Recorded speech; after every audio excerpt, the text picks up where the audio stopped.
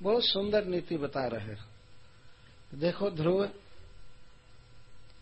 बुद्धिमान व्यक्ति को चाहिए कि इस संसार में जो गुणों में अधिक हैं, श्रेष्ठ हैं, उनको देख करके प्रसन्न होना चाहिए, मुदम लिप्सित।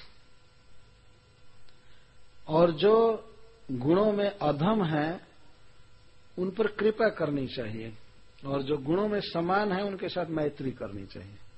गुण का क्या अर्थ है? गुण के कई अर्थ हैं। जैसे मान लीजिए इस संसार में कोई धनी व्यक्ति है या सुंदर शरीर वाला है, उच्च पद वाला है, विद्यावान है, कोई बहुत पढ़ा लिखा व्यक्ति है, सुंदर शरीर है, सब तरह से सम्मानित व्यक्ति है, उसके पास काफी धन है, तो ऐसे जब व्यक्ति मिले या उन पर जब विचार करना हो तो प्रसन्न होना चाहिए।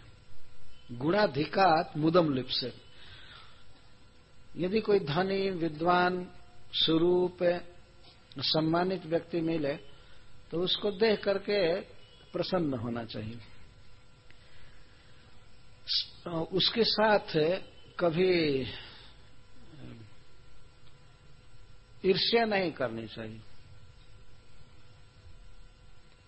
इस संसार में जहां भी जाइए तो अवश्य कुछ ज्यादा धनी लोग, ज्यादा पढ़े लिखे, ज्यादा सुंदर मिलेंगे, ये स्वाभाविक। तो ऐसे लोगों को देख करके जलना नहीं चाहिए। अरे ये तो बहुत धनी है, बहुत सुंदर है, बहुत विद्यावान है, यह है वह है, इसको बहुत सम्मान मिलता है। कभी ईर्ष्या नहीं करनी चाहिए, जलन नहीं करना चाहिए, उसको देखकर प्रसन्न होना चाहिए। कैसे? जैसे अपने परिवार में मान लीजिए यदि 4-5 बच्चे, 4-5 लड़के हैं, 4-5 भाई हैं, और एक भाई यदि बहुत पढ़ा लिखा हो जाए और बहुत सुंदर हो और उसको बहुत उच्च पद मिल जाए, कोई मिनिस्टर बन जाए या बहुत बड़ा व्यापार करे, धनी हो जाए, तो दूसरे भाई यह देख करके प्रसन्न होते हैं, न कि जलते। प्रायः इस संसार में देखा गया है। अगर एक भाई गुणों में अधिक है तो दूसरे भाई इस बात से प्रसन्न होते हैं, जलते नहीं। तो यही बात संसार में जितने भी जीव हैं, मनुष्य हैं, उनके विषय में लागू करना चाहिए। अगर कोई धनी है, सुखी है, तो उसको देख करके मुदम लिप्सित, मोद प्राप्त करना चाहिए, न कि द्वेष, जलन नहीं करना चाहिए। अच्छा, अनुक्रोशम गुणाधमात। और जो गुणों में अपने से हीन है, जो मान लीजिए हमसे गरीब हैं या बिना पढ़े लिखे हैं, कुरूप हैं, समाज में तिरस्कृत हैं, तो ऐसे जीवों को देख करके उन पर अनुक्रोश करना चाहिए। अनुक्रोश का अर्थ अनुकंपा, उनका दुख दूर करने की चेष्टा करनी चाहिए, उन पर स्नेह होना चाहिए। जैसे परिवार में यदि कोई बच्चा अपाहिज हो जाता है, पोलियो हो जाता है, या किसी भी तरह से वो दुखी हो जाता है, तो दूसरे भाई उस पर प्रेम करते हैं, न कि उसका तिरस्कार करते हैं। संसार में जितने भी जीव हैं वे सब भगवान के ही अंश हैं। ममई वांशो जीव लोके जीव भूता सनातन। तो कोई यदि दुख में है तो उसको देख करके उस पर दया करनी चाहिए, तिरस्कार नहीं करना चाहिए। नारद जी यह कह रहे हैं। तो नारद जी के कहने का आशय यह था बाह्य रूप से कि यदि तुम्हारा भाई राजा बनेगा, तुम नहीं बनोगे, तो यह देखकर तुमको प्रसन्न होना चाहिए। तो संसार में बहुत से लोग हैं जो हम लोगों से हीन हैं, विद्या में, धन में, कई बातों में, तो उन पर दया करनी चाहिए, अनुक्रोश। तब वह व्यक्ति भगवान की कृपा प्राप्त करता है, जो दया करता है दूसरे जीवों पर। यद्यपि दया करके, करुणा करके वह सभी जीवों का दुख मिटा नहीं पाएगा, परंतु उसके इस मनोभाव से भगवान प्रसन्न हो जाते हैं। दुख दूर करे या ना करे, लेकिन भगवान तो सबके हृदय में है, वो देखते हैं कि यह सबका दुख दूर करना चाहता है। जैसे रंती देव महाराज, रंती देव महाराज भगवान से यही वर मांगे कि हे प्रभु, मुझे ऐसी शक्ति दीजिए कि मैं सभी जीवों के हृदय में बसूं और उनको जो दुख होने वाला है अकेले मैं भोगूं, वे सब सुखी हो जाए। भागवत में कथा है, रंती देव महाराज ने वर मांगा था भगवान से। यद्यपि ऐसा हुआ नहीं, सबको अपना अपना दुख भोगना पड़ रहा है, परंतु रंती देव महाराज का विचार था कि सारा दुख मैं भोगूं, सबके हृदय में रहने की मुझे शक्ति दे भगवान, और सब सुखी हो जाए। ये कितना उन्नत विचार। आजकल के लोग तो सोचते हैं सारा सुख हम भोग जाएं, बाकी सब मरे। यही विचार, हम सब सुख भोग जाएं। कहीं कहीं तो देखा गया है, ट्रेन में चलते समय डिब्बे में बैठे हैं लोग, जगह रहती है लेकिन किसी किसी को देख करके बैठने को नहीं कहते, बल्कि वो बैठना चाहता है तो नहीं बैठने देते।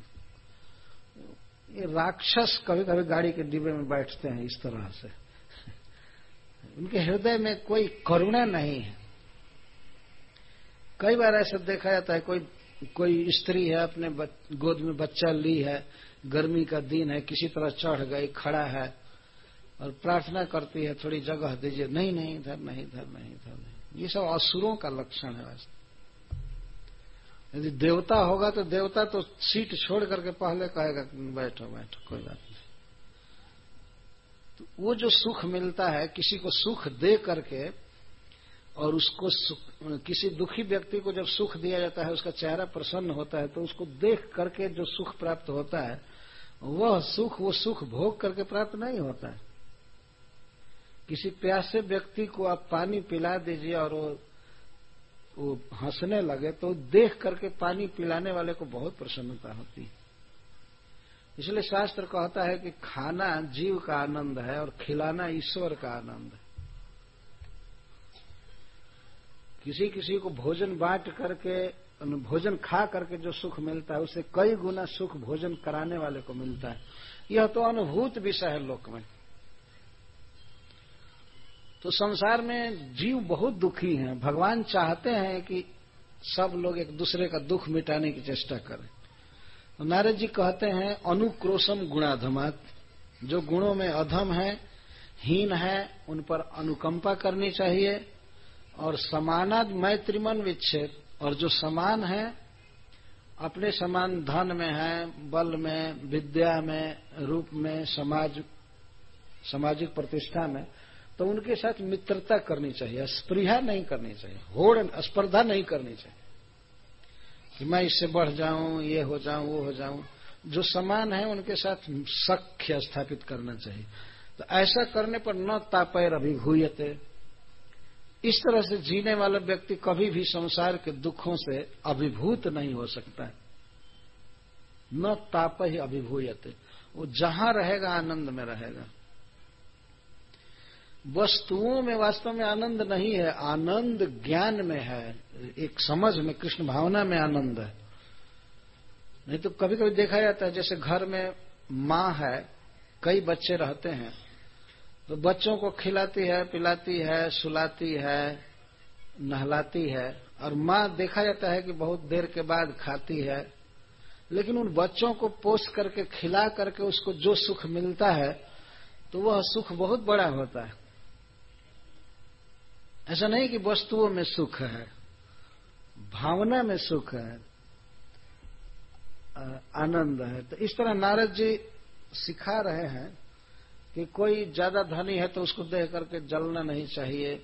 तो तुम्हारा भाई राजा बनेगा, तुम नहीं बनोगे, तो यह देख करके तुमको और प्रसन्न होना चाहिए कि चलो अपना भाई राजा बन रहा है। अब इस तरह से तुम मरते रहोगे कि हाय हाय उत्तम को गद्दी मिली, हमको नहीं मिली, तो इसमें क्या मरना है। इसी तरह से कोई चुनाव में जीत गया तो उसको देखकर प्रसन्न होना चाहिए, कोई बात नहीं, वो भी भगवान की सृष्टि का ही आदमी है, ठीक है। अब जब तक अगला चुनाव नहीं आवे तब तक जलता रहे कि हाय हाय ये क्या हो गया, ये क्या हो गया। तो समान वालों से मैत्री करना चाहिए और अधम पर कृपा करनी चाहिए। और जो अपने से उत्तम है उनको देखकर प्रसन्न होना चाहिए। अच्छा है, भगवान की सृष्टि में यह व्यक्ति सुखी है, धनी है, विद्वान है, बहुत अच्छा है, इस प्रकार का विचार होना चाहिए। तो ऐसा करने से व्यक्ति दुखों से अभिभूत नहीं होगा। दुख रहेंगे लेकिन दुखों को वही व्यक्ति हरा देगा, दुख उसे नहीं हरा पाएंगे।